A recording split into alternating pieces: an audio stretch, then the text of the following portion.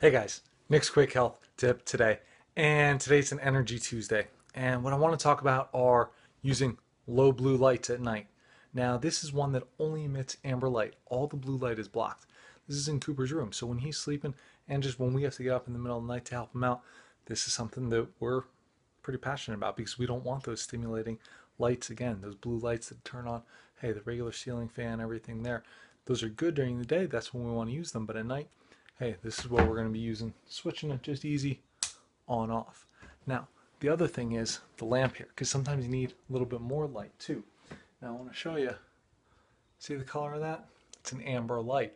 Again, another one does not emit those blue lights. So we're making sure using the amber lights, amber light, night light too, in case we need to come in here, not stimulating anybody, just letting us all get back to sleep better.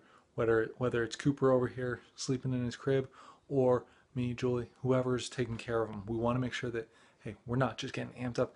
We're able to keep our melatonin production up and just get it back to bed much faster because we're not having all that stimulation on our eyes, on our bodies. And remember, that's going to be healthy for our brain because we want that great sleep.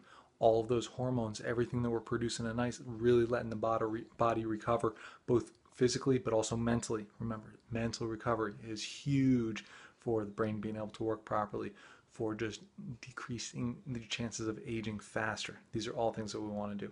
So if you want to find out more quick tips like this, head over to my website, sign up for the newsletter. While you're there, take the free brain health quiz, and if you do so, I'll send you my 4 morning secrets to perfect brain health.